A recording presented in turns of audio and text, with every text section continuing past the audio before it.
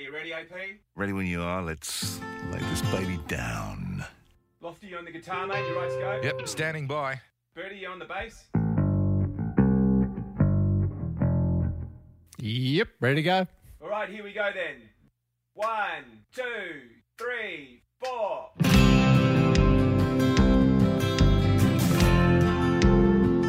Just two good old boys. Two good old boys! Never meeting no harm. Be sorry, never saw they had no hair since the day they was born. Straighten the curves. Straighten the curves! Flatten the hills. The coffee might get them, but the Lord never will. Broadcasting away the only way they know how. With a little more mojo than the Lord will allow.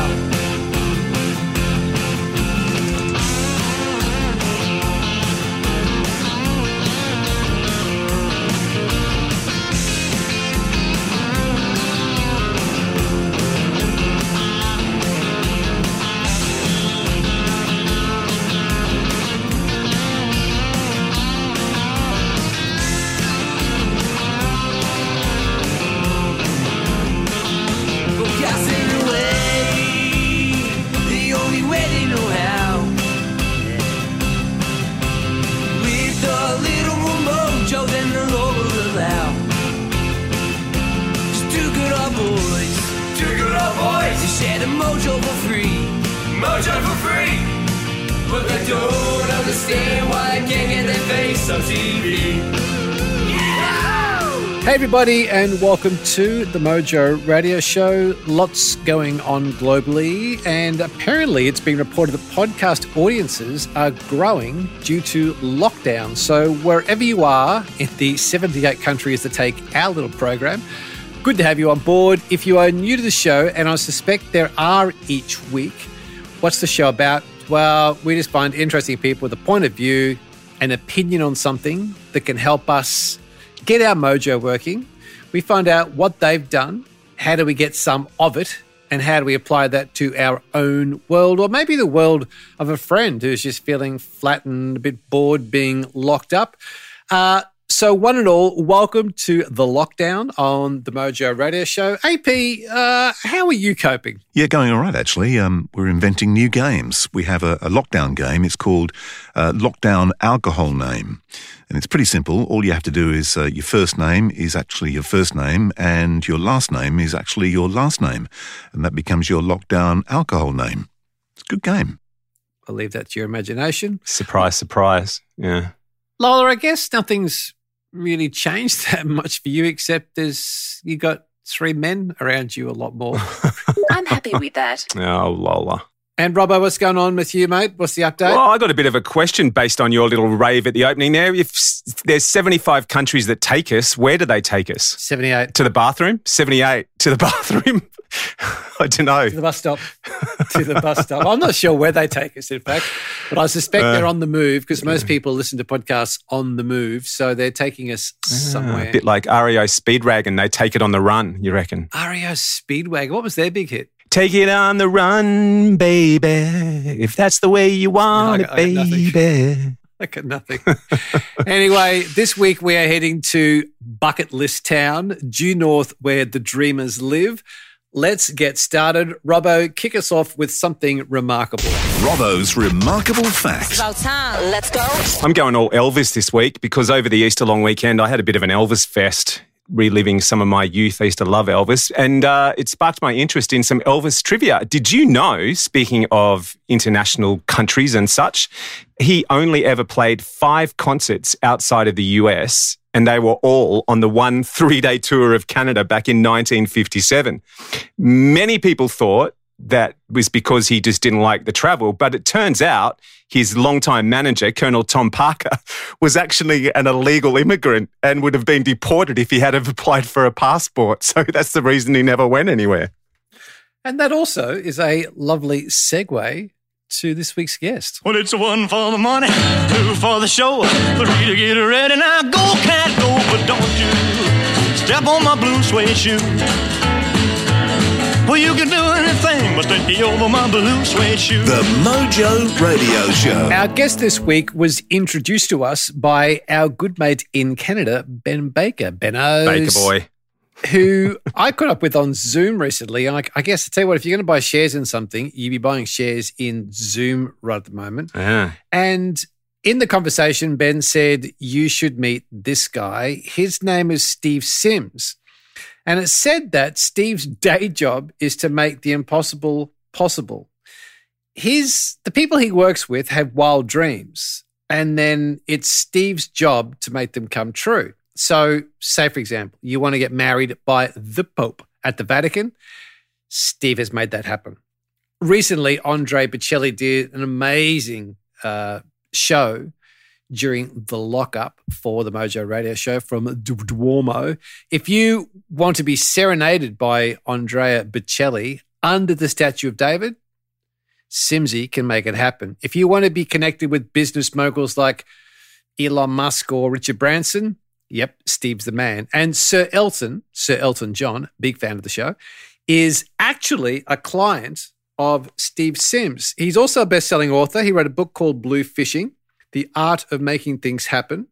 He's a sought-after consultant and a speaker, and he's done a wide range of gigs that we could only dream about. He's spoken at the Pentagon and Harvard twice. Wow. Not a bad resume. And now you can add the Mojo Radio Show. Steve Sims, welcome to the show, mate. It's a pleasure to be here. Thanks for having me. Now, before we start, we were connected, which we'll talk about. We were connected by a good mate of ours and former guest of the show, Ben Baker. How do you get to know each other? So me and Ben, God, it was pretty recent, but we've also done work together on podcasting stuff. So, you know, it's not really the longest relationship on the planet, but obviously I inspired him enough to spread my word. Speaking of spreading the word, when you meet somebody, you're in Los Angeles, you meet somebody for the first time who is not familiar with you or your backstory, and they ask you what you do, how do you like to reply? Okay, well, we need to split this up into two answers. There's the answer I give anyone in LA, and then there's the answer I give anyone else in the planet.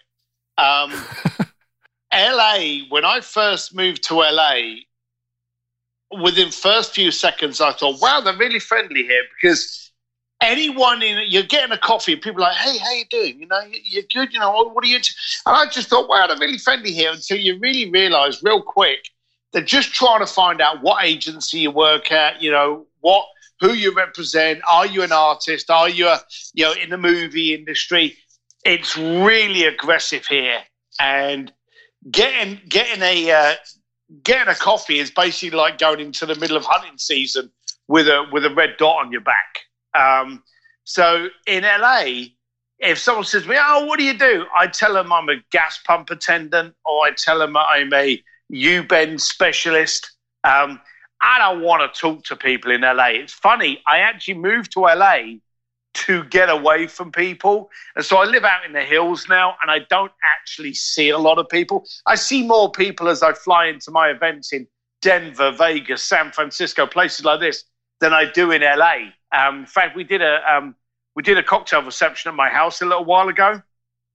We had trouble knowing anyone local enough to actually invite them, because we knew more people in Chicago than we did in LA. But if I'm outside of LA and someone says, "What do you do?" it really depends on the environment. If I'm in a coffee bar and someone says, "Oh, what do you do?" and I'm just like, "Oh, you know, I run a travel agency." You know, I'll just be as flippant as that to find out more about them. If I'm in an event and I'm looking for clients, then I may turn around and say, I actually make you more interested in cocktail places.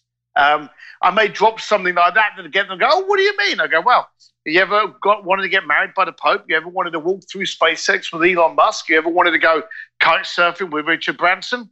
That's what I do. So really my answer depends on the environment that I'm in, and whether or not I'm trying to get clients and what kind of clients I'm trying to get. You've talked about some of the things that you put on to make people interested in cocktail parties. And as we said at the head of the show, you've taken people to see the wreck of the Titanic and the seabed and done private dinners in Florence and work with Sir Elton, Elon, you've mentioned Branson. Like, you've done all these things. And for most of us, we would hear those things and go, sure, they cost a lot of money.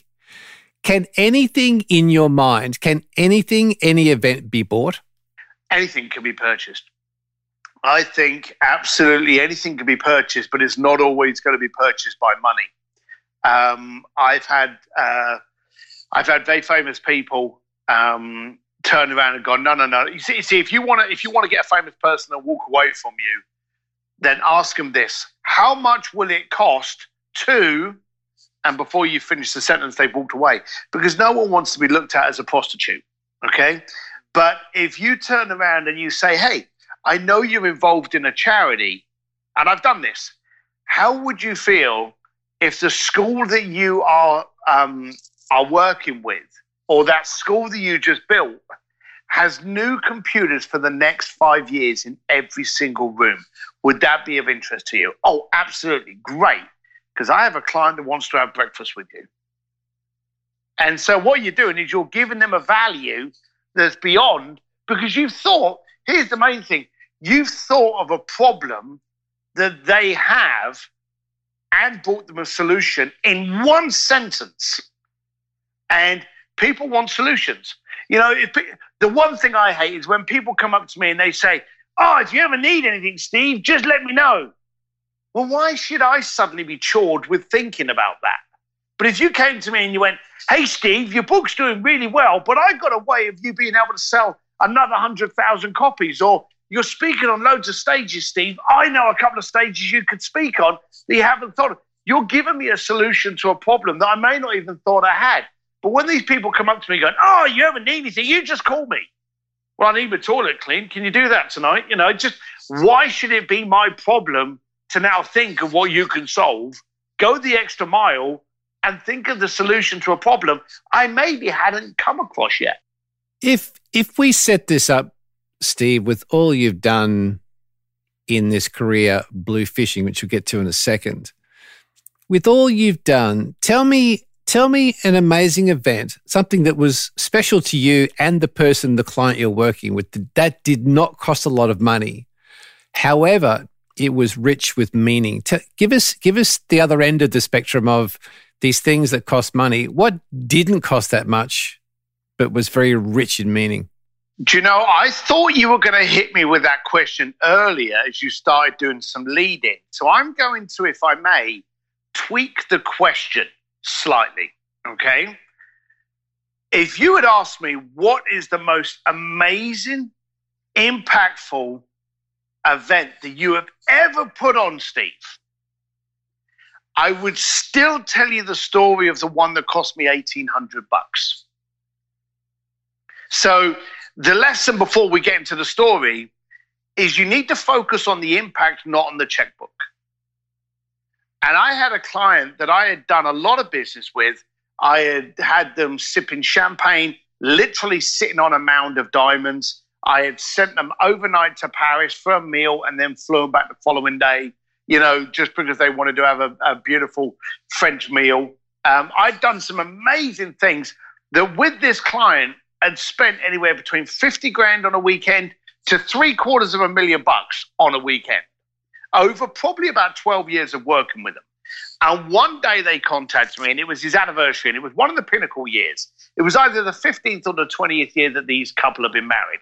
And they said to me, okay, it's our anniversary. We need to do something amazing. You had us sipping champagne on a diamond mound. You had us doing this. We've really got to do something special for this, because this is as I say, one of the pinnacle years. It's got to be this. It's got to be this. It's got to be this. It's got to be impactful.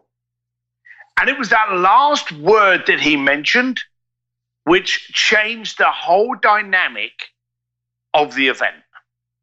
And I said to him, all right, let's go back in time. Tell me about her. Now, I knew who she was. I've been working with her for 12 years, but I wanted him to tell me about her. So he starts telling me about her and how they met and blah, blah, blah. And he told me that he had met her at college, and it was in America. They were American clients. And he had tried scoring a date with her for months, and she had just basically got rid of him every single time. And then one day he borrowed his parents' picnic rug and an old hamper and a boombox. And he had sat outside her class. And as she came out of her class with all of her girlfriends, he hit the boombox. Some lovey tune came out. He knocked the top off a bottle of champagne, offered her up a glass of champagne, said, "Care to join me?" And it was very cheesy in front of all of her mates, and she did. So when we decided to do something impactful, we decided, let's recreate the first moment that he committed to her, which was that moment. So they were in Chicago. We literally just set up this rug, and we had gone through old pictures to see what the hamper looked like, what the picnic rug looked like, what the boom box looked like, and we recreated it down to what he was even wearing.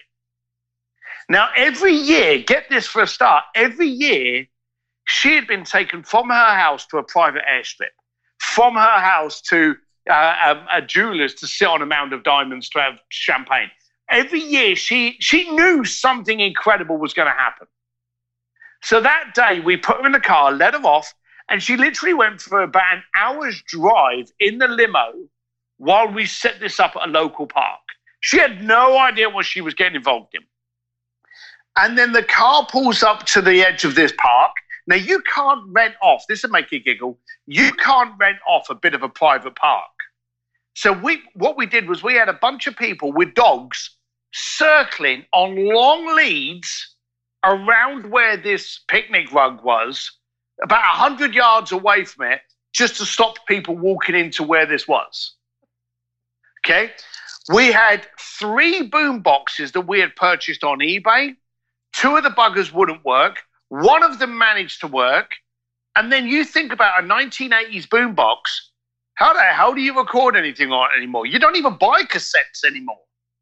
So we even had trouble. Once we knew it did work, we had to send off the cassette that we had a special order to get recorded the tunes that he remembered being on his tape deck, so that we had a working boombox and a cassette that actually played. If that tape had got jammed, would have been screwed. So she gets out of the car. He's on this picnic rug that was an identical copy of the one that he had first borrowed from his mug, a hamper and sandwiches wrapped in foil, again, to the perfect key of when they first met. She stepped out of that limo, saw him, he leant back, hit the boombox, and I think it was Janet Jackson or Alexander O'Neill, something like that, started to come out. He knocked off the cap off of a bottle of whiskey, went, "Care to join me?" She hit the deck. Honestly, it was like she'd been tasered. She hit the deck and started sobbing like crazy that he had paid that amount of detail. And it was so impactful that he remembered the first time that they had met and that he had committed.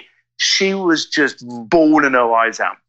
The poor limo driver who's holding the door open didn't know what the bloody hell to do. So he starts helping him up. He comes over. I'm behind one of the trees, and I'm making out to my team that I've got an allergy or something, because the tears are starting to come down. It ripped her to the core of the first time they had ever met. So the most impactful event I've ever done in my life was that. That event could have cost nearer $1,000 hadn't we had to buy 2 trashy boom boxes. But that was the most impactful event that we had ever. And I've worked with the Pope, Andrea Bocelli, Elton John, Guns N' Roses. I can name drop till it pisses you off. That was the most impactful event I had ever in my life put together till this day. Do you know what's interesting, Steve, that I hear in that? And you've done the same thing with a lot of your clients. I heard you tell the story of Journey. And the thing that is the hook for all that is because I figure if you go, most things are available for money and you find out what their interests are, we could all do that. What's interesting about the stories you tell, and that particular story and stories like it, is that, and I think it's such a great lesson for parents or leaders or working with friends, is that the little comment you said is, tell me about that. Because it wasn't just the original thing. It was the listening interest and genuine attention you played to tell me about that. That simple phrase seems to be something you use as a tool to get beyond the obvious, to find out what's really going on, what's the real dream. Do you consciously do that? I didn't, but I do. I think it was at a time when I was trying to find an angle. I was trying to find something that made you want to come back to me, that made me more special. And in searching to try and find what this angle was, I would interview our clients. And of course, as the years have gone on, I realized that without realizing it, that in itself was my unique thing. Because now the world is full of mass distraction and mass noise. And what we try to do now that is wrong is we try to give the clients what they asked for immediately. We're in a transaction industry, a transaction generation at the moment. Now, that's absolutely fine if you're in McDonald's, okay? But anyone that's in business that supplies anything to another person, the internet has created a lot of stupid people where we get a tiny bit of information and think we know everything. And they say the client's always right. Biggest piece of bullshit in the world. The client's not always right. The client doesn't know what they don't know. That's your job. So whenever I get in front of a client, my first thing that I've realized before I've even spoken to, before the air has left our lips, is I am not going to give you what you ask for. I'm going to give you what you need and desire and lust for. And those are two different things. And you're right. I want to find out the reason behind it. They say, Simon Sinek said, find your why. I want to find out, what is your reason for asking me this question? Not what is the question, not what is the request. Why is the request there? What's the added oomph behind the point that you've got in front of me to ask that question? If I may, I'd like to tell you about two clients, one client and one non-client that I had a year ago that will sum up a perfect example. And it was a perfect example of discovering the core. Now, if that's okay, may I do that? Sure. Yeah, go ahead. Right, okay. So you mentioned earlier that I worked for Elton John. Yes, I did. I worked for Elton John for about 8 years. And last year, 2019, I had a guy call me. I didn't know him, never heard of him before. He had got my phone number from someone else. And he's like, hey, how you doing? I hear you work with Elton John for his Oscar party. And I said, yes, I do. How may I help you? And he said, I want to meet Elton John and get a picture. That sounds fantastic. Why do you want to do that? Well, he's one of the last greats. You know, he's an icon. He's been around the movie. You know, I want to get a photograph of him. He ain't going to be around much longer. You know, so I want to get a photograph with one of the greats. I'm thinking, well, that's pretty shallow. Not much there. So I went, oh, well, you know, thank you very much. You know, let me see what can happen. I'll get back to you. I did not get back to him.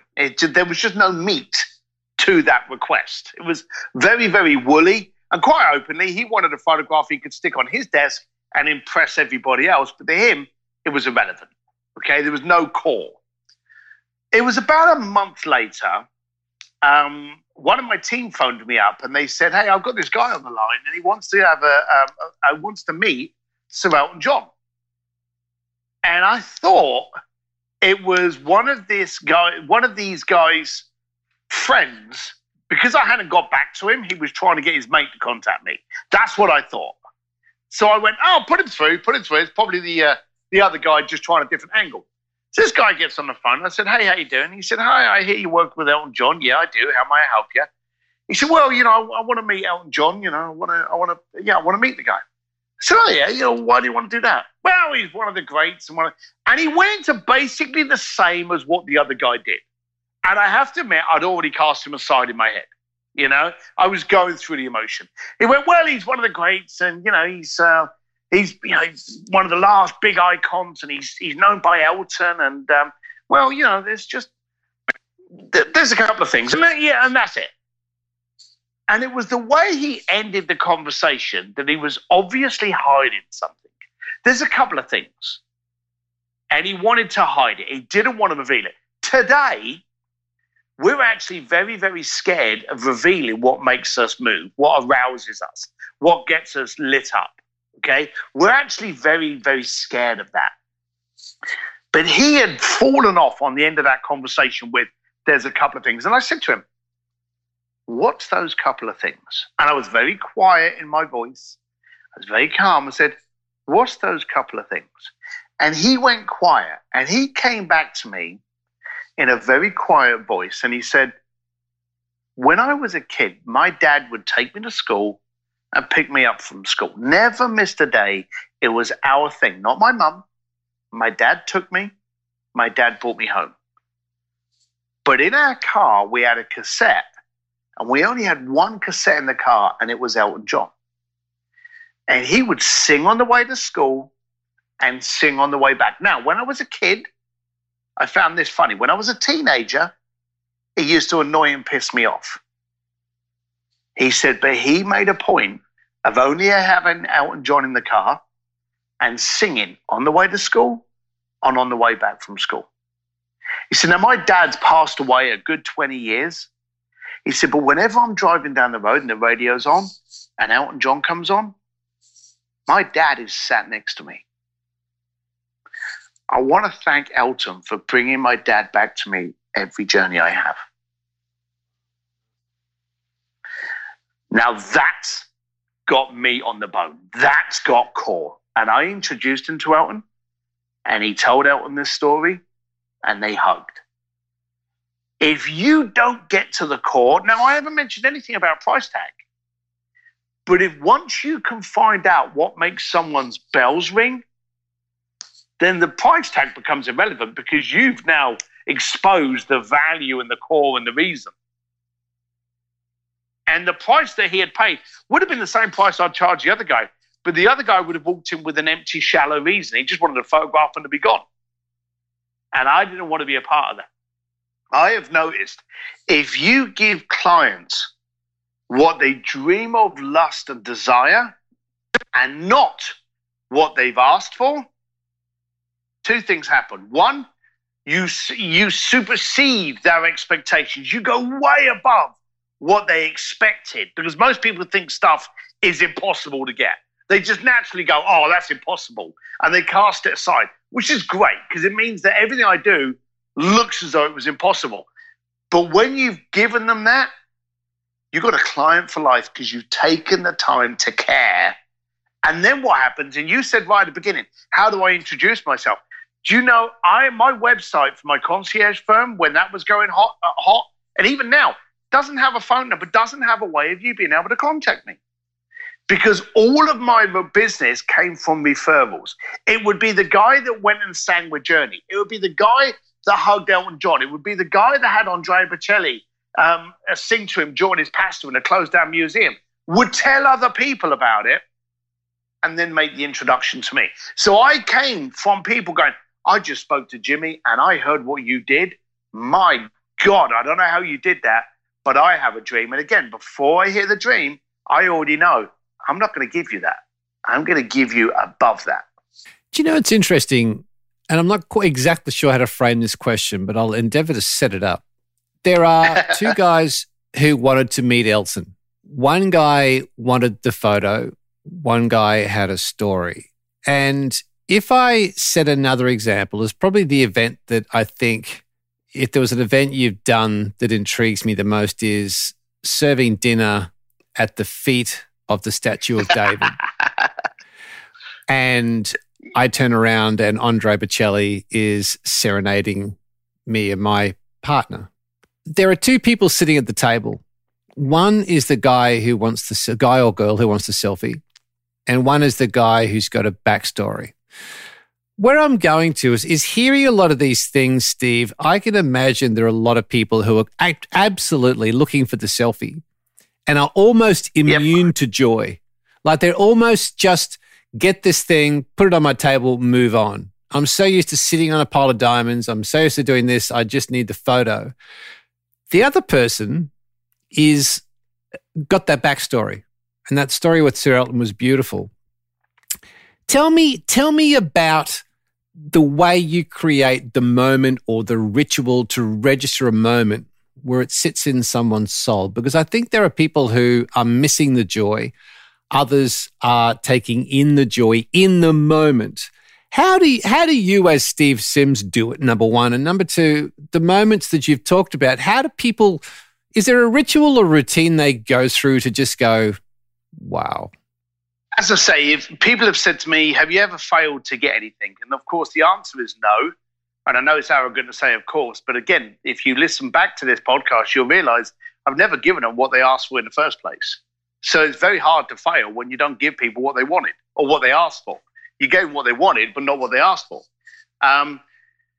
What I tend to do is, because of that, if someone gives me an X, then I give them a Y, Z, and an ABC. Now, if I go to you and you say to me, and I do a lot of consulting now under my new Steve D. Sims brand, and I was talking to a baker a little while ago, and I had this client at a bakery, and he said, I do very well. I've got a lot of corporate gigs.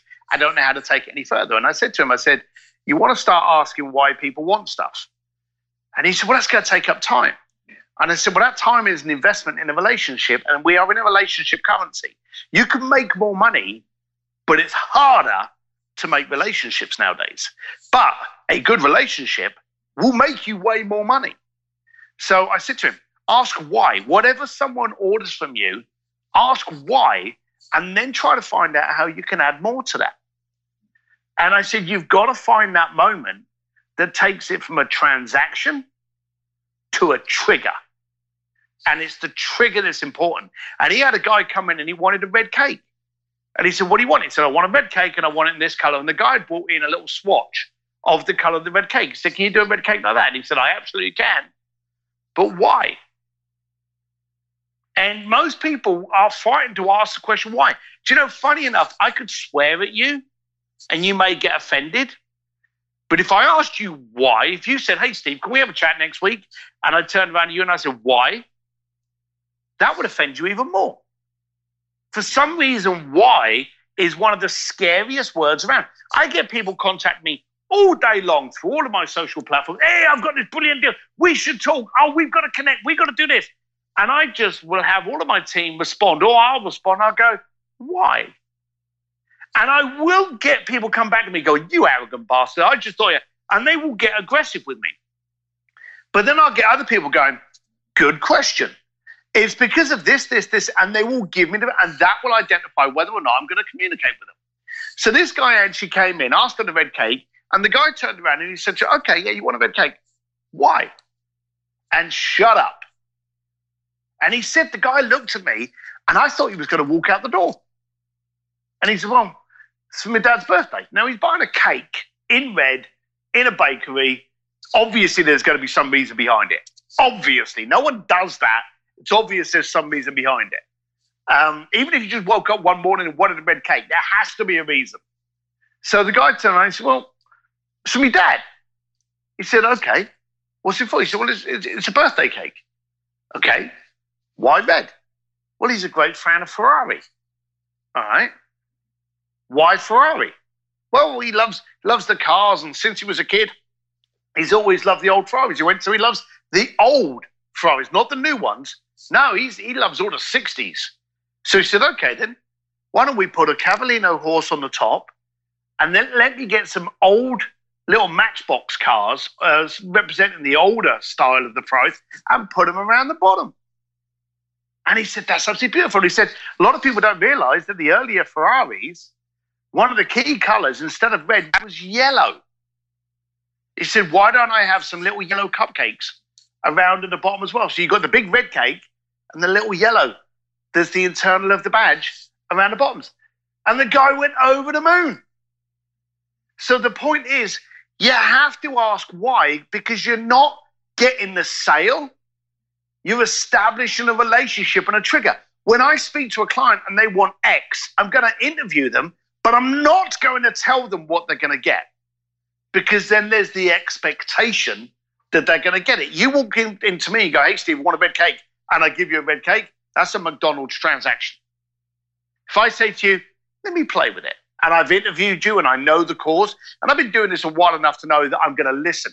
Your strength is to listen, create, and dream. And none of those three things Alexa or Siri can do. Okay? All of these AIs are transaction. You are not going to jump on Amazon.com and contact them today and go, hey, what toilet paper should I get? They're not going to talk to you. You go on there and you make a decision and they send it to you. We're in a transaction society and people are stunned when you take the time to care. When the guy actually had the meal at David, I told him I would get a local entertainer to serenade them. A local entertainer. I didn't tell him it was one of the maestros of today's Italian music. Okay? When I told him I would find a unique location in Florence, I didn't tell him I would take over an entire museum and sit him at the feet of Michelangelo's David. I didn't tell him any of those things. I build in an element of surprise. I also, and I love doing this, and it's just, I think part of it is my narcissistic internals, but I love to build in an anticlimax, okay? I will go to someone and I will go, oh, I'm sorry, the singer didn't turn up. I did this in Florence. I went to my client, who I told I was getting a local entertainer, and I went to him just as he was sitting down at the meal, and I said to him, I have to let you know, the entertainer we were looking at, he couldn't make it tonight. So I've had to find a replacement for him. But don't worry. Now, in the situation of that, what would you do? You'd start worrying. When someone says, don't worry, you know there's a little part of you that starts worrying.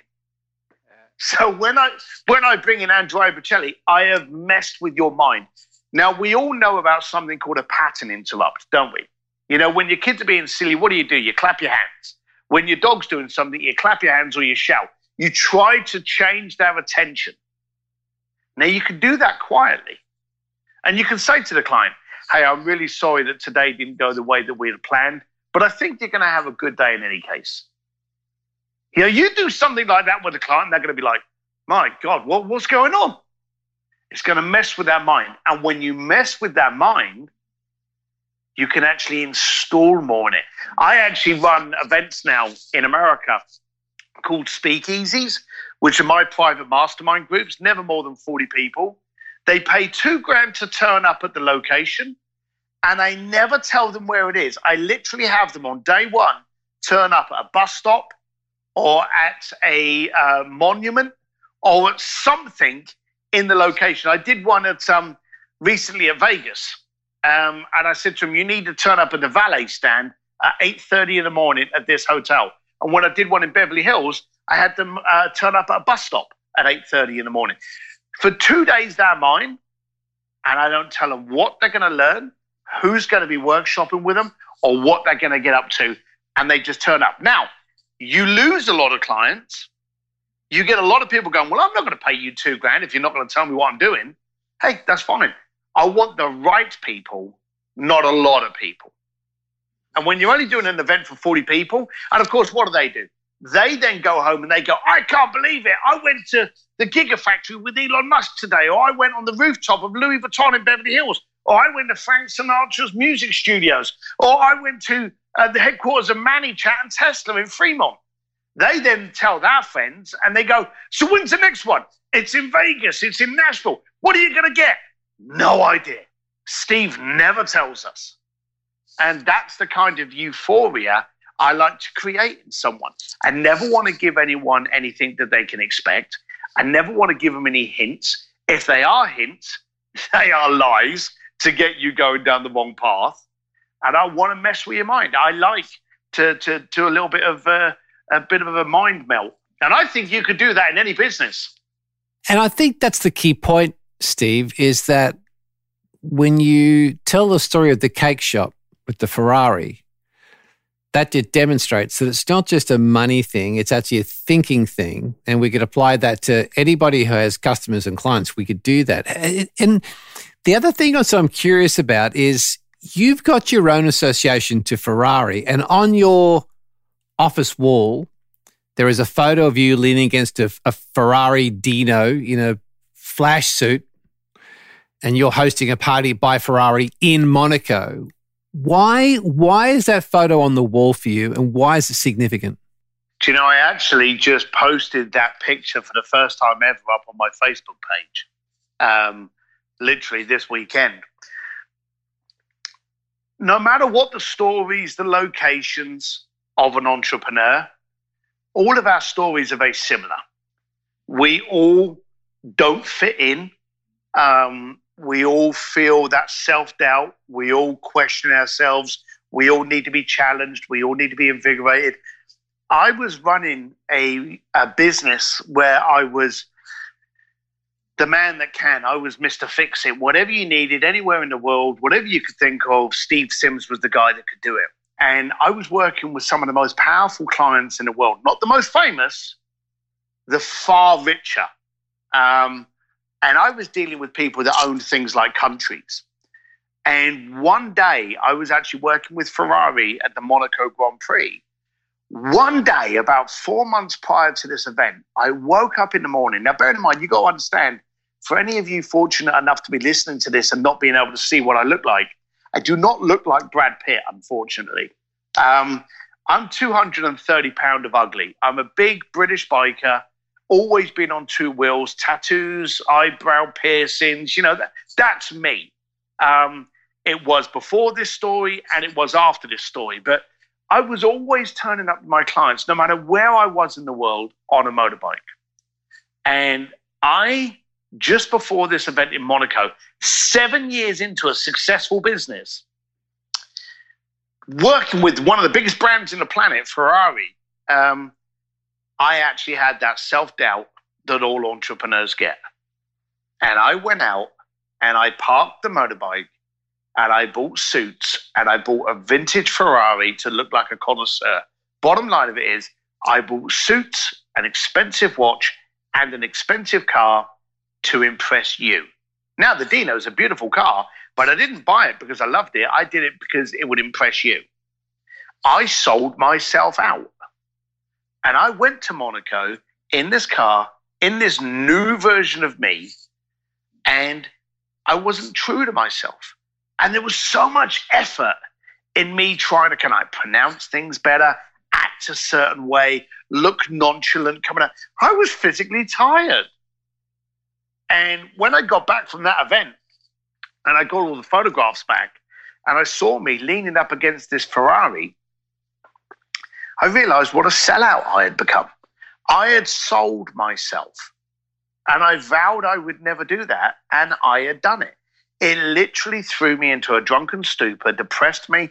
I sold the car, got rid of the suits, and luckily decided that's not the man I want to be. I never want to spend an ounce of effort or energy on being who I am. If you don't like it and you don't want to deal with me, it's not offensive. Go along. We'll both be good. We'll both be fine. We'll both survive. But it was such a dark moment. And you never think the dark moment is going to be when you're driving around in a $500,000 car and tailor-made suits and a 50 grand watch. You never think that's going to be your darkest moment, but it sure as shit was. So I have always kept that picture to vow to myself that I will never be anybody other than me. It's interesting, Steve, over the last probably 3 seasons, we've had this theme of identity, whether it be Todd Herman talk about the alter ego effect, Dr. Simon Marshall talk about sports psychology, psychologists talking about identity and how people get caught up in the wrong identity and don't have the self-awareness. And hearing you talk, it seems like you've gone through several identities where at 15 years old, you refer back to being a bricklayer. There was the period with the Ferrari Dino where you get caught up in the trappings. You refer to yourself as 230 pounds of ugly. You're putting on these gala events, yet you're in a black T-shirt. It's really interesting that there seems to be these periods of identity that go through your world. And you've said it takes zero effort to be you. How do you reconcile the identity changes you've been through in your own world to where you are today? I actually have something that I focus on called an ROE, and that's return on energy. I've done some projects and some business where I've ended up working with clients that have been arseholes. And it's been a lot of effort to be able to put up with their ego and their mood swings and their prima donna attitude. But hey, I'm making 6 figures commission on it. So I'll suffer it. You get to a point where you just go, hang on a minute. It's affecting how I respond to everybody else. It's affecting how I respond to my family, to my other clients by putting up with this. Is it worth it? So I focus on the ROE, not on the ROI. The picnic story I told you about, I made $1,800 for the cost of a couple of, we probably made $1,000 out of it. When you go back in time and realize how much it cost for my staff to be there for the day, I probably ended up losing money on that day. But it was such an impactful day. I got swallowed up in the emotion, and it's still the best day of ROE that I had. So in doing so, I don't want any of the ROE to be me. I don't want me to be one of the things that is causing effort. And so I realized that once, and it was funny because after I had come back from being that Ferrari guy, there was a party not a party, it was like a business mixer once a month in Switzerland. And I was living there at the time. And I remember every month I would turn up on a motorbike, black T-shirt, leather jacket, walk into the event, crash helmet, put the crash helmet on the edge of the bar and mingle around, okay? And then I went through this period of wearing a suit. And I remember once I threw all of that stuff away, I wondered, has the world changed? Do I need to get used to wearing those suits? Are they bored of Steve Sims in his black T-shirt and motorbike? I decided to go back to the event, the once a month mixer, on my bike, black T-shirt, and look at the crowd. Has the crowd changed? Has the world changed? Has marketing changed? And I turned up there purely to be an observer that night. Now, we all know these kind of pubs and bars and clubs and gyms and stuff that we go to, and there's all the familiar faces in there that you may know only when you go to that environment. They're the Pams, the Susans, the Johns, the Bobs. You don't know their last name, but you walk past them and you go, hey, John, how you doing? Hey, Philip, how you doing? And that's it. You know nothing else about that person. Well, there was this guy at this event, and he was one of those floaters. I had no idea about him, didn't care to be part of his world, didn't know anything, but I knew his name. He knew my name. And it'd be like, hey, John, hey, Steve, that kind of thing. Now, I was sat at the bar for my observer role that night, and he walked past me, and he said, hey, Steve, haven't seen you here for months. Now, I had never missed a month of this business mixer. Never once. But for about 6 months, I was turning up in that suit, trying to be the flash boy, trying to be the guy with the expensive watch. And it was the way he said, haven't seen you here for months. Now, he wasn't being deep. He was on his way to the toilet. That was the last of the conversation. I didn't even respond or when he walked past me. But I realized I hadn't shown up. This shield had this person, this fake person had been in my place for all of that time. And it's like when you interview someone, the first day you interview them, you haven't met them. You've met the person that pretending to be to impress you to give them a job. I realized I had sold myself and I was hiding myself. And what was worse, I was already successful, but I had still doubted myself enough to let that doubt take over. And I'm amazed at how many entrepreneurs still do that. They focus on the problem. And when you're focusing on the problem, it's like people come to me and they say, hey, Steve, I've got to focus on my brand. And I say, no, you haven't. You've got to focus on your solution. Screw the brand. A brand is what other people say about you. Now, you can direct them by giving them a cool tagline that they can quote. But the bottom line of it is a brand is what other people think about you. Focus on the solution that you provide and position it appropriately and let the brand develop around you. And when people are focusing, you think Elon Musk gives a shit what he wears? He cares about what he's producing. Steve Jobs openly wore black T-shirts and black polo necks because he didn't have to think what to wear in the morning. It was there. It was an easy way of avoiding a decision. Do you think he cares about what you think he looks like? They were focused on the solution. Bill Gates, Elon Musk, all of these people were focusing on the solution. And that's what I teach my clients now. Me, I could make you more interested in a cocktail party. Now, when I consult, I can make your business more profitable. I can create a greater impact for you and your family. I'm focusing on the solution, my solution. So all of you entrepreneurs out there, forget what you're selling.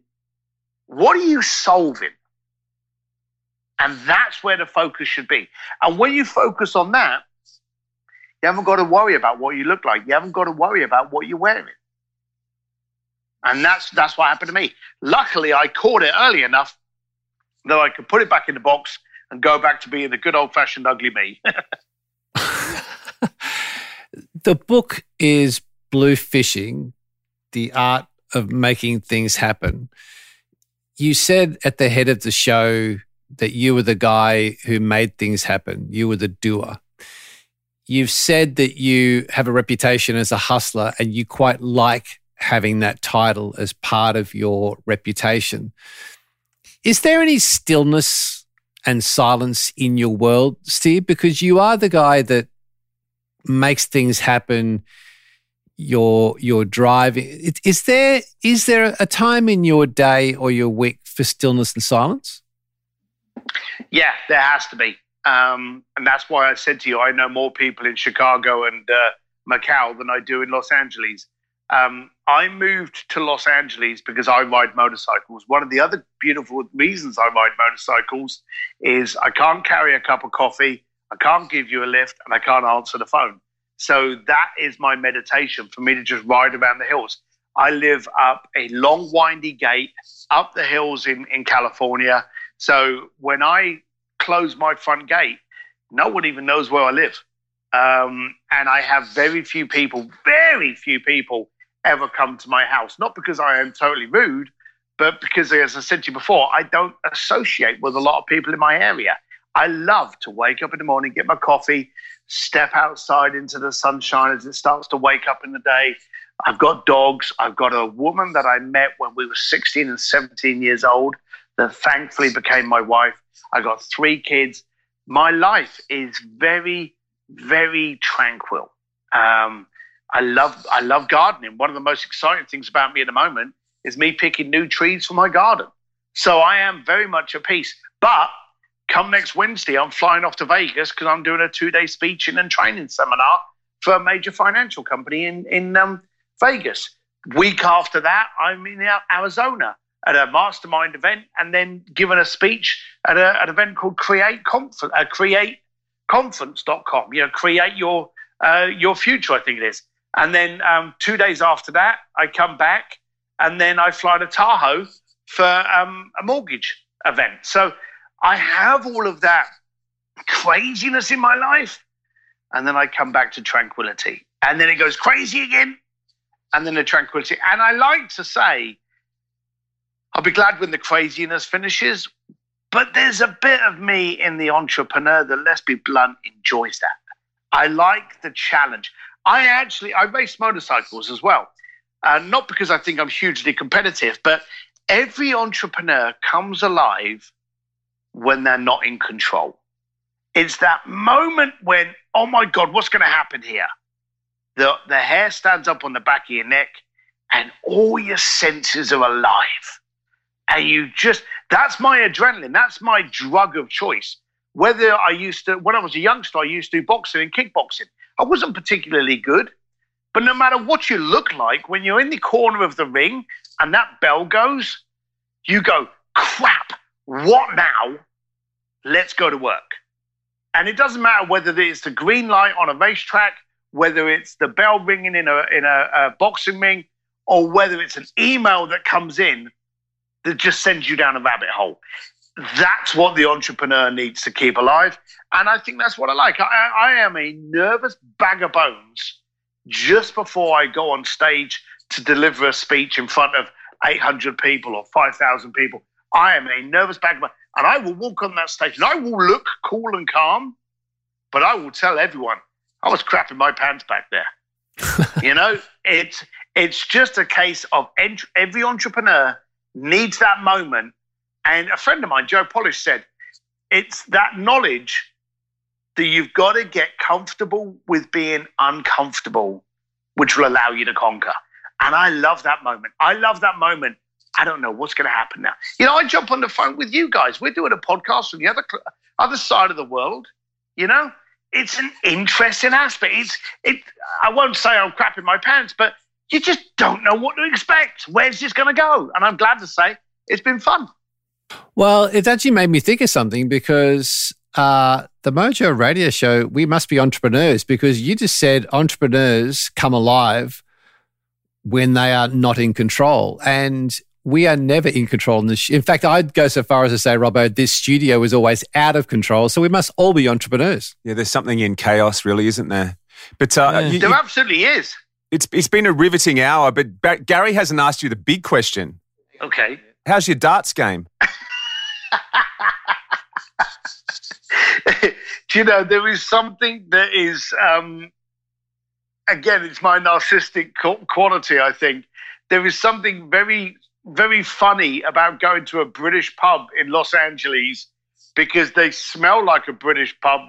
I think they import carpets from the British pubs into LA. So you've still got the kind of like stank, damp aroma, but then you step outside and it's blistering sunshine. So it is funny. I actually love to watch British TV. And of course, you look out the window and the sun's shining, yet the British drama is pissing down with rain. So it is something very funny to do that. A couple of quick things to wrap this up, Steve. The tag of your email when you and I went backwards and forwards says perfection is in the imperfections. Have you ever done the perfect event? How do you see perfection? I don't want perfection. I think perfection would be frightening. It's that constant strive. It's this entrepreneurial thing. Everything we do is shit. I can I'm going to go out on a limb here and guarantee that the first show you ever did was shit. I'm sure at the time you thought, well, that was okay. But if you go back to it now, because your experience has got so better, because you guys have created a flow, a relationship, there's a connection, there's a vibe, you'd look back on it and go, oh my God, that was crap. Okay? As entrepreneurs, we have to give ourselves permission that the first time we do anything, it'll be shit. And I think that's with me. Everything I do has got better. I always come out of every experience I have ever done, and I do this with my speakeasies, I do this with my consulting clients, I do this with my course, Sims Distillery, I do it with my book. I literally look at everything I've done, and I don't ask myself the backslapping ego question of, well, how good was that? Or what did I do right? Or how much money did I make? I ask myself this question: what did I do wrong? Every single thing I do. Now, my book is just got released in Poland and was a sellout on the first day of release last Saturday. That's astonishing. But what did I do wrong? Maybe I should have got my ass over to Poland and got advanced orders. You know, there's always something you could do to have made something better. So I always ask myself, what did I do wrong? And I analyze that, and then I'll work on that. So I never want to hit perfection, because perfection's like getting to the end of the journey, isn't it? On your website or somewhere I found it, Steve, there is a clip that you played for your book launch for Blue Fishing. And Yeah. but what's interesting with it, and my question is that the bed to it, or the soundtrack that sits underneath people talking and all the visuals, was Aerosmith Dream On. Why did you pick that song? Was that something intentional, or did the editor just think, it's a cool song, let's drop it in? Is there a message behind that for you? There's a huge message. There's a few, you've got to understand the context. So when the book came out, I thought to myself, this is my pedestal to be able to tell people the way that a bricklayer from London has done these things. I didn't know if it would be successful. I didn't know if it would impact anyone. I didn't know if anyone would ever buy a copy. So when the publisher turned around, they said, are you going to do a launch party? I said, what do you suggest? They sent me a check for $2,500. And they said, take over, and they gave me the address, take over the local Barnes & Noble, which is a big bookstore over here, set up a table at the front of the store, get some champagnes, and offer to sign copies of your book. And I said, are you kidding? Who the hell do you think is going to walk over to me, and have me sign a book? They've never heard of me. I've never been on TV, Who do you think is going to come over and do that? And I said, on top of that, I don't drink champagne.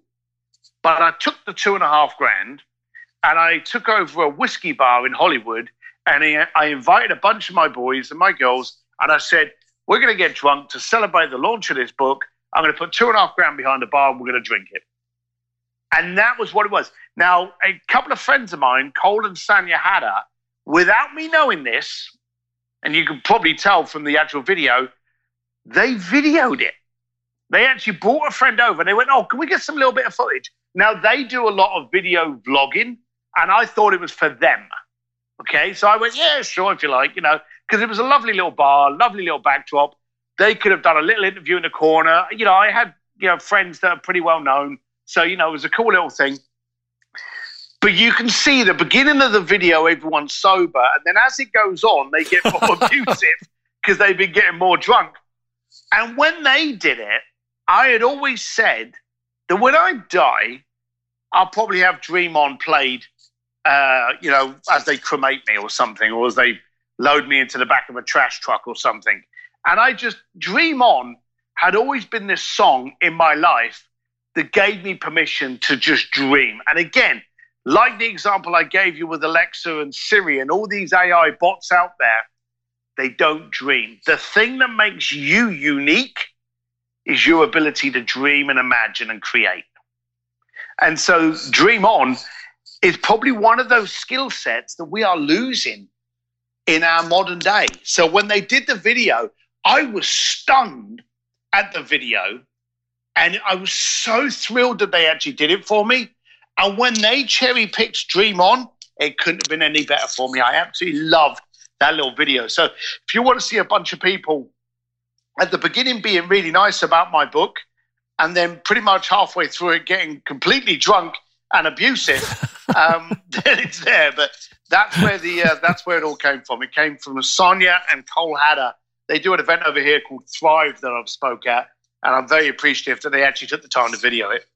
On that note, James Lipton, who was one of my favourite interviewers, who did a show called Inside the Actor Studio. Oh, yeah. Everyone can still find it on YouTube. Interviewed the greatest living actors, directors and producers in front of a live audience made up of students of that craft.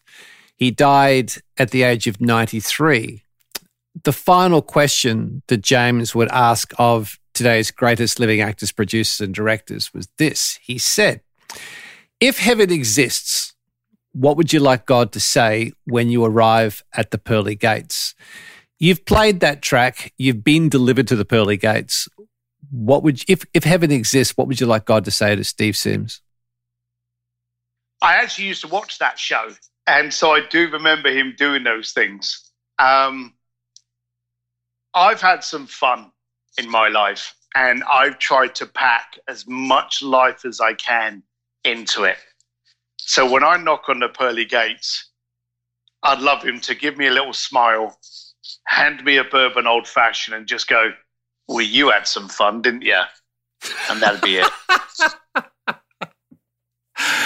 Just to close, we started by dropping names, and I'm going to finish by dropping names.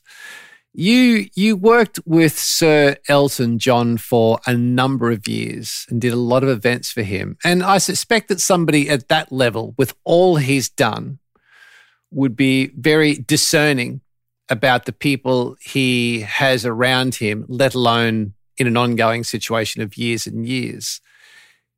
If I sat with Sir Elton and said, I am meeting with a guy called Steve Sims next week, tell me the 3 words that he would probably use to describe Steve Sims as a man. He would probably look at you and just say something simple like, oh, that fucker. He's a very crude, direct fella. But if I had to think of the words, he actually has got an endorsement on the back of my book, funny enough. But he would probably say focused, driven, and I hate to use this word, but authentic.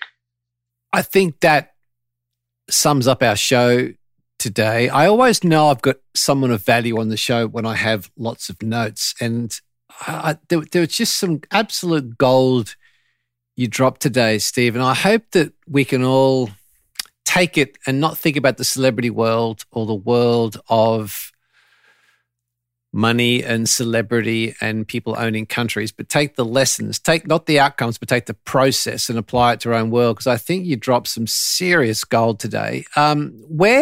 Where would people go to find out more about you? Although I know you don't have a lot of details that you give out freely, where would you like people to go to learn about you and your work? Well, you can go over to steveDsims.com. There's one M in Sims, steveDsims.com, or head over to simsdistillery.com.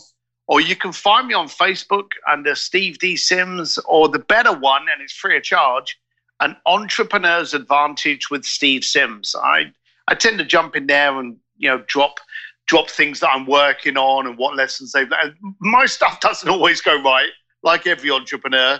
And I tend to like to go in there and go, well, I did this and boy, that went south. And I tell people about what went wrong as much as I tell people about what went right, so they can benefit and hopefully miss out on a few more of the scars that I'm taking on their behalf. Gary's obviously not well enough caffeinated this morning because he's missed 2 big questions. The other one we need to know, mate, you've spoken about the bike. What's your ride? Yeah. Well, this is the one that would have my wife very annoyed. I tell everyone I have a life-threatening disease. I buy motorcycles and then my wife threatens my life. I'm really good at buying motorcycles and I'm terrible at selling them. Yeah. So that's a disease. Go out and it is a disease. So my most recent one is a Harley Davidson 2020 Road Glide Special. So I can do big old long distances. My oldest one is a 1975 Norton Commando 850, and I've got a bunch of Ducatis and Aprilias and bikes in between. So my garage is like a little museum and getting bigger with motorcycles every couple of months.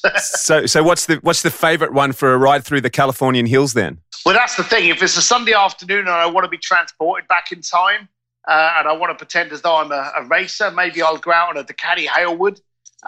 Or if I want to pretend that I'm a London gent, I'll go out on the Norton.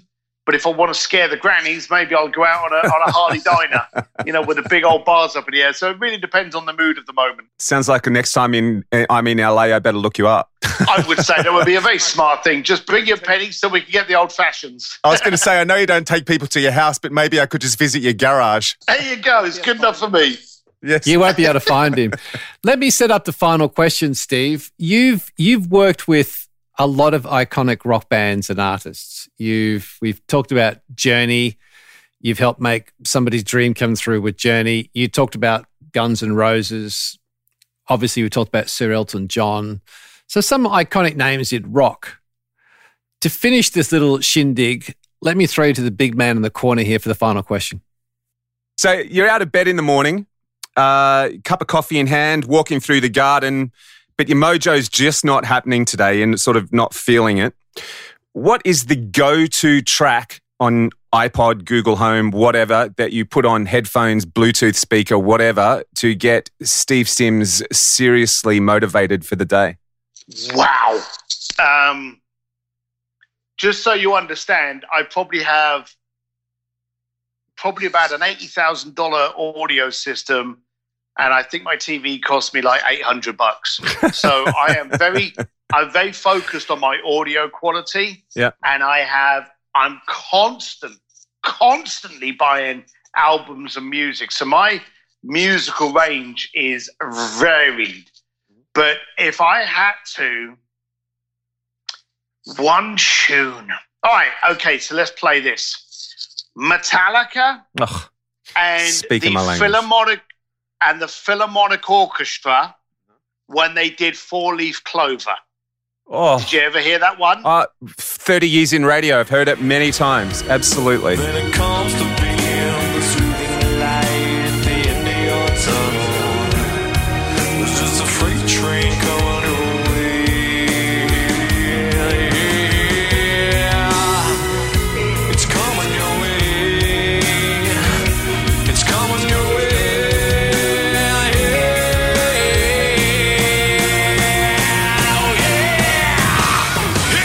I bought that album and I never played it for probably, I think, 3 years because I didn't think my speakers were worthy of it.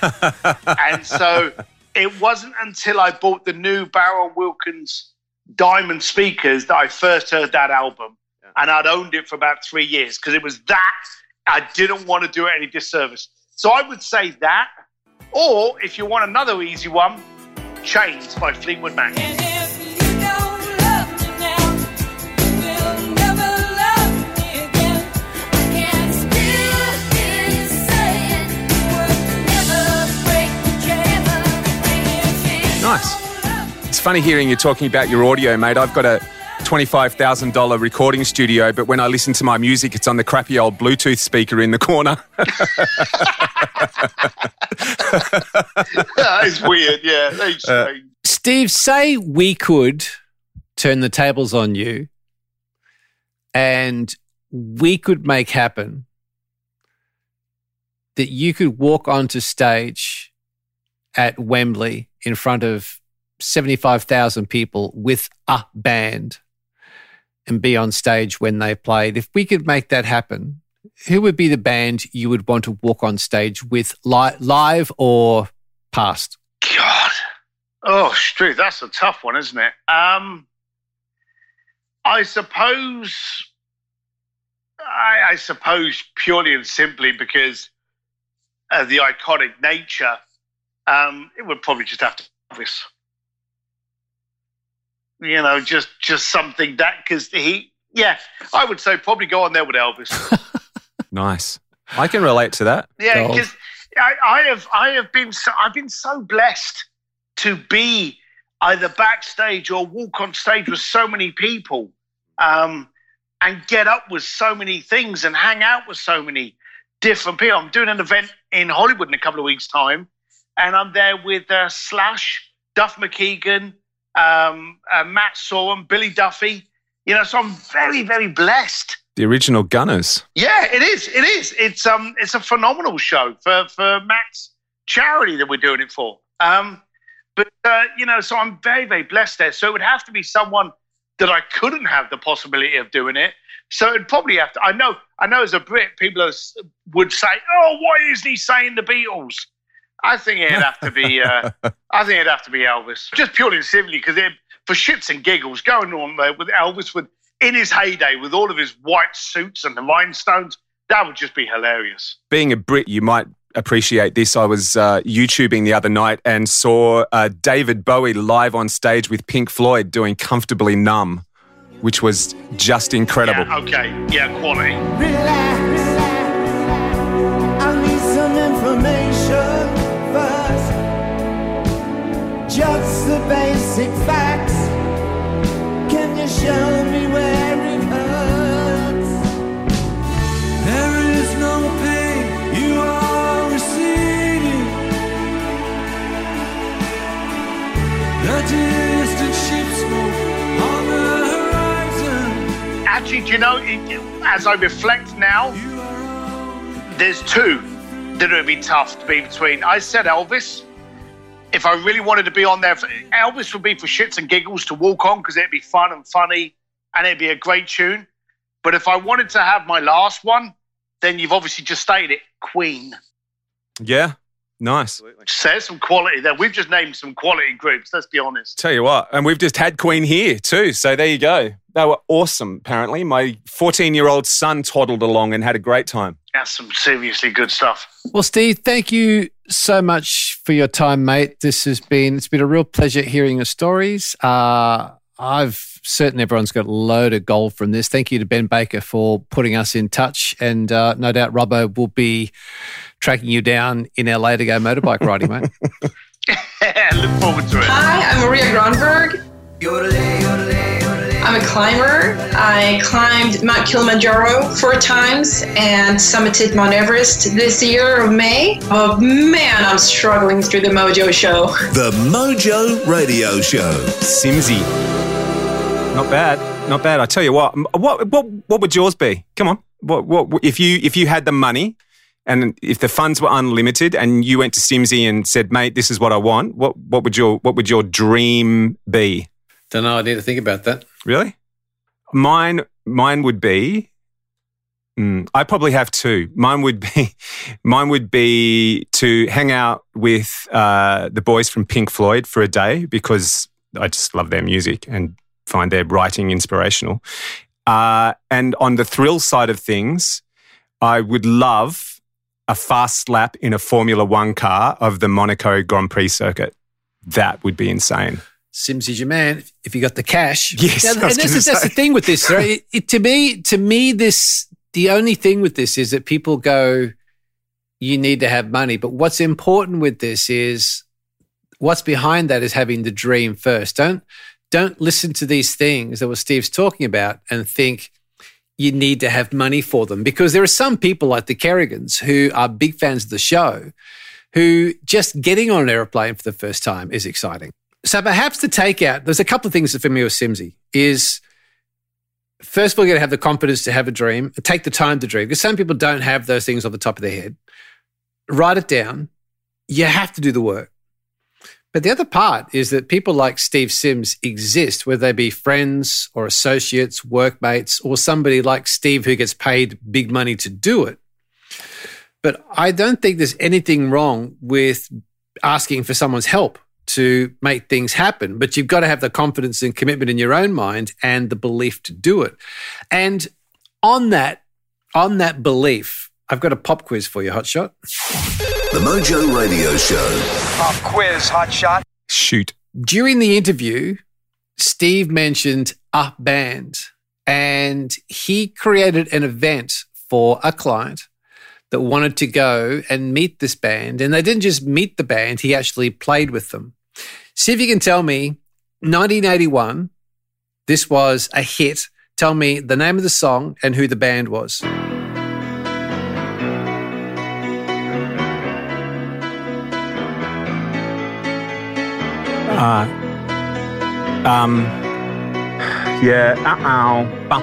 My time is up. Okay. I do know it. 1981. Yes. Yeah. The Escape album. Journey. Yeah. Don't Stop Believing. Don't Stop Believing. Yeah. Now, second part to this pop quiz, Hotshot.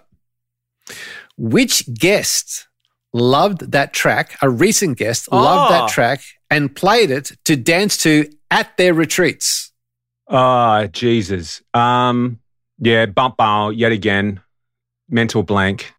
And I've got to say, this was cracking show. And I know I say it all the time, but if you are new to the show, go back through our library. You don't have to go back that far. It's episode 262. I'll put a link to it in the show notes. A lady called Jen Pasteloff. And what was incredible about Jen's story is that she was working in a Manhattan restaurant and she was deaf.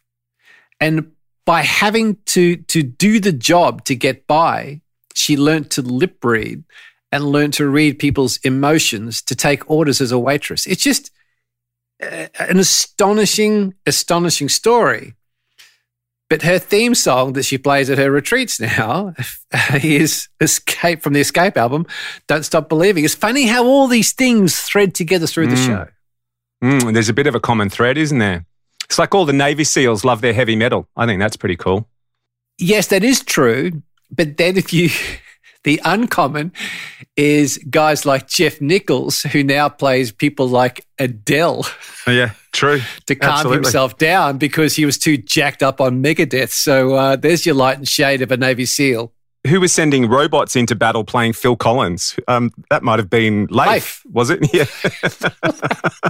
Leif Babbitt, that was a killer show. That's too. awesome. I was a rap on him. I've told that story 1,000 times. I think that's so cool.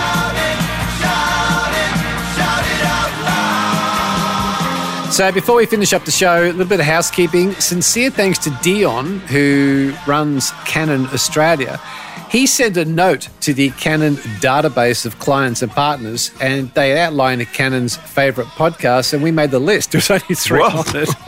And we're on there with Mr. Burris, Mark Burris, who is a finance legend in Australia. And a big thanks to Laurie from Inland Digital, who are one of the premier Canon dealers in Australia, who found it and sent it through because he listens to the show as well. So top shelf, boys. Well done. Gold. Nice. Yeah, on your Canon. Now, we love you. Another one, this is a classic. I caught up last week at the Zoom meeting with Fordsy. Now, you remember Fordsy had dinner with us with a guy called Darren Altclass, who bought a bunch of our very special listeners dinner one night at WeWork in Sydney. Now, Darren Altclass wrote a book called This Way Please. He's a brand expert. He's a very successful author.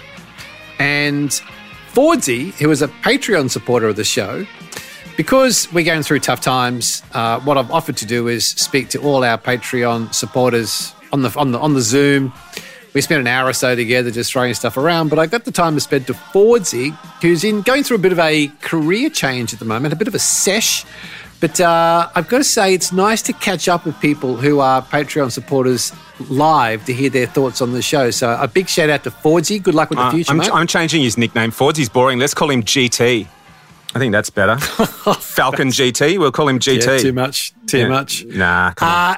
And also Daniel, who wrote to the studio. He is now on board the bus via Patreon, showing some first grade support. And he said, I love this. He said he loves the guests.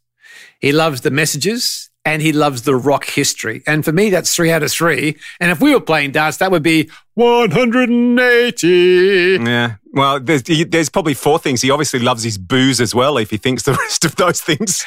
Now, here's one for Daniel, the Canon team, Fordsy, and you, big fella. GT. Here is a cracking pop quiz hot shot. Another one. The Mojo Radio Show. Pop quiz hot shot. To take us out, what do Robert James Ritchie Sr., John Francis Bon Jovi, Brian Warner, Vincent Damon Furnier, William Bruce Rose, and Marvin Lee Aday have in common? They're all jockeys and they won the Kentucky Derby? This is a cracker. I don't know. This is a cracker. Robert James Ritchie Sr. is Kid Rock. Francis John Bon Jovi is John Bon Jovi. Brian Warner is Marilyn Manson. Vincent Damon Furnier is Alice Cooper. William Bruce Rose is Axl Rose. And Marvin Lee Aday is Meatloaf. Of course. Yeah. So here's my thread. They were all alter egos, a character they stepped into to perform. Now, how it ties back to today's show, and I put a bit of thought into this, as you can see. Can see the gears turning.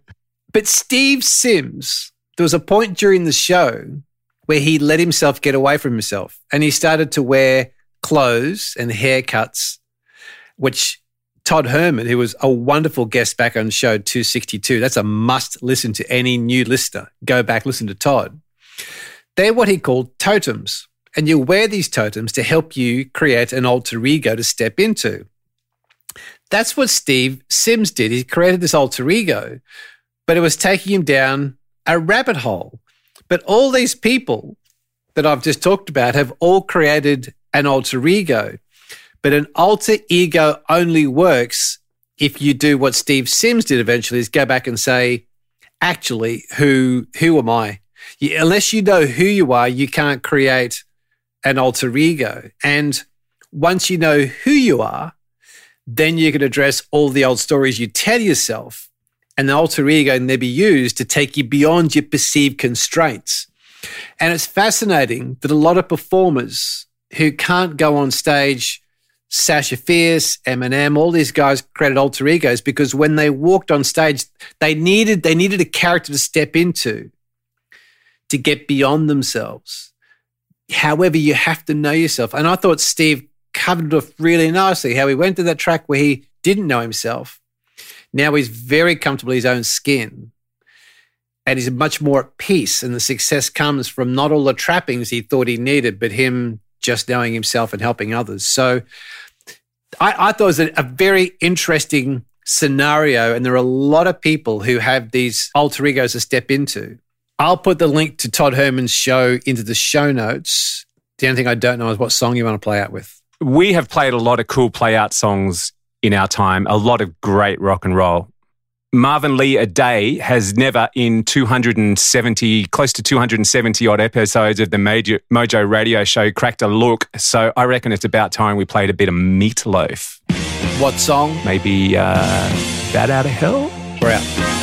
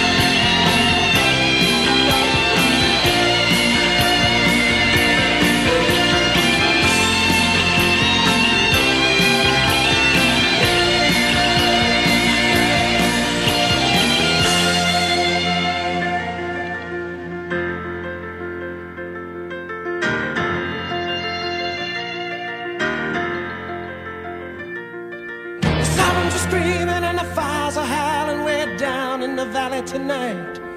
There's a man in the shadows with a gun in his eye and a blade shining oh so bright.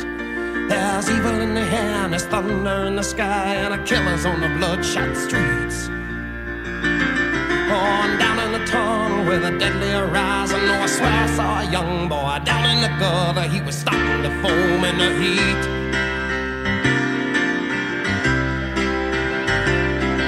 Oh, baby, you're the only thing in this whole world that's pure and good and right. And wherever you are and wherever you go, there's always gonna be some light. But I gotta get out, I gotta break it out now before the final crack of dawn. So we gotta make the most of our one night together when it's over. we'll both be so alone. Like a bat out of hell, I'll be gone when the morning comes. Oh, when the night is over, like a bat out of hell, I'll be gone, gone, gone. Like a bat out of hell, I'll be gone when the morning comes. Oh, when the day is done and the sun goes down and the moonlight shining through. Like a sinner before the gates of heaven, I'll come crawling on back to you.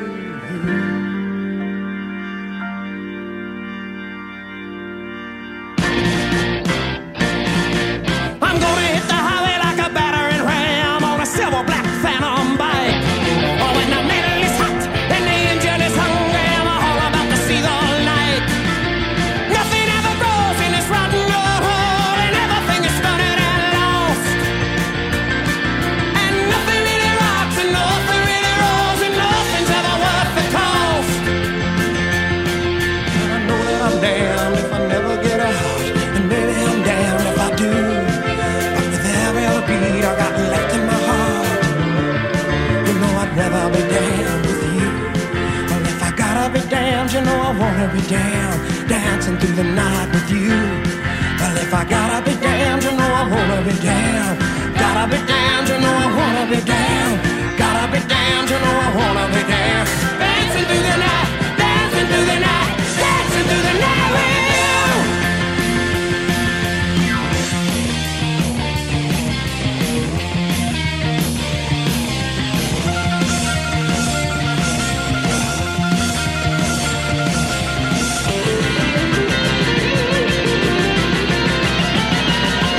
Oh, baby, you're the only thing in this whole world that's pure and good and right. And wherever you are and wherever you go, there's always gonna be some light. But I gotta get out, I gotta break it out now before the final crack of dawn. So we gotta make the most of our one night together. When it's over, you know we'll both be so alone. Like a bat out of hell, I'll be gone when the morning comes. Oh, when the night is over, like a bat out of hell, I'll be gone, gone, gone. Like a bat out of hell, I'll be gone when the morning comes. Oh, when the day is done and the sun goes down and the moonlight shining through. Then like a sinner before the gates of heaven, I'll come crawling on back to you. Then like a sinner before the gates of heaven, I'll come crawling on back to you.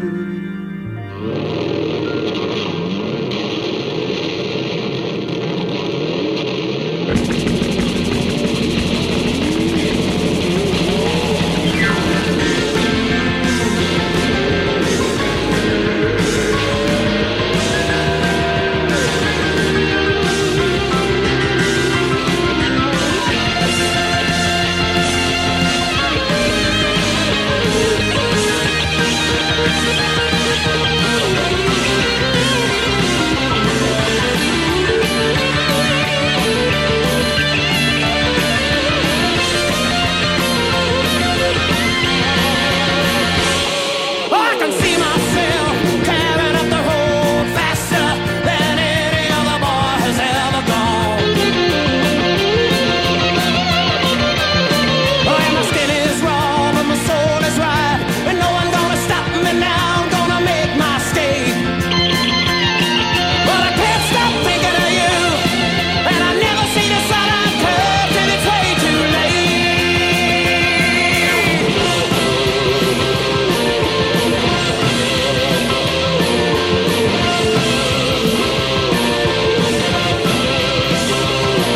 And I never see the sunlight curve till it's way too late.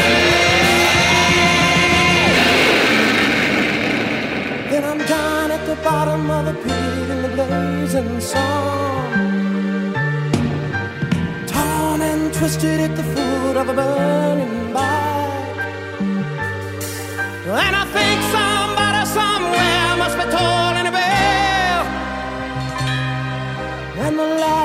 thing I see is my heart still beating, breaking out of my body and flying away like a bat out of hell.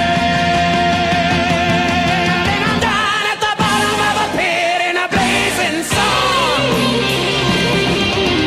torn and twisted at the foot of a burning light. And I think somebody somewhere must be told in the bed.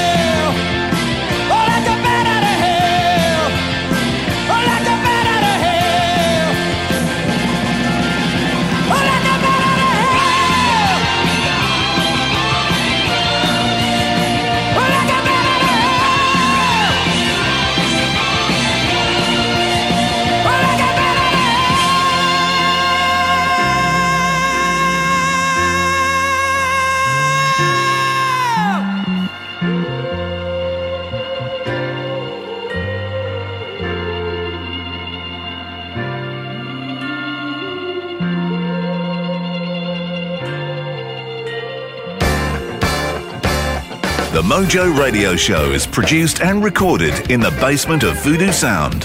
For more tips and tools to get your mojo working, check us out on Facebook at The Mojo Radio Show or online at themojoradioshow.com. To help us get better and give more people the opportunity to touch up their mojo, you can now find us on Patreon.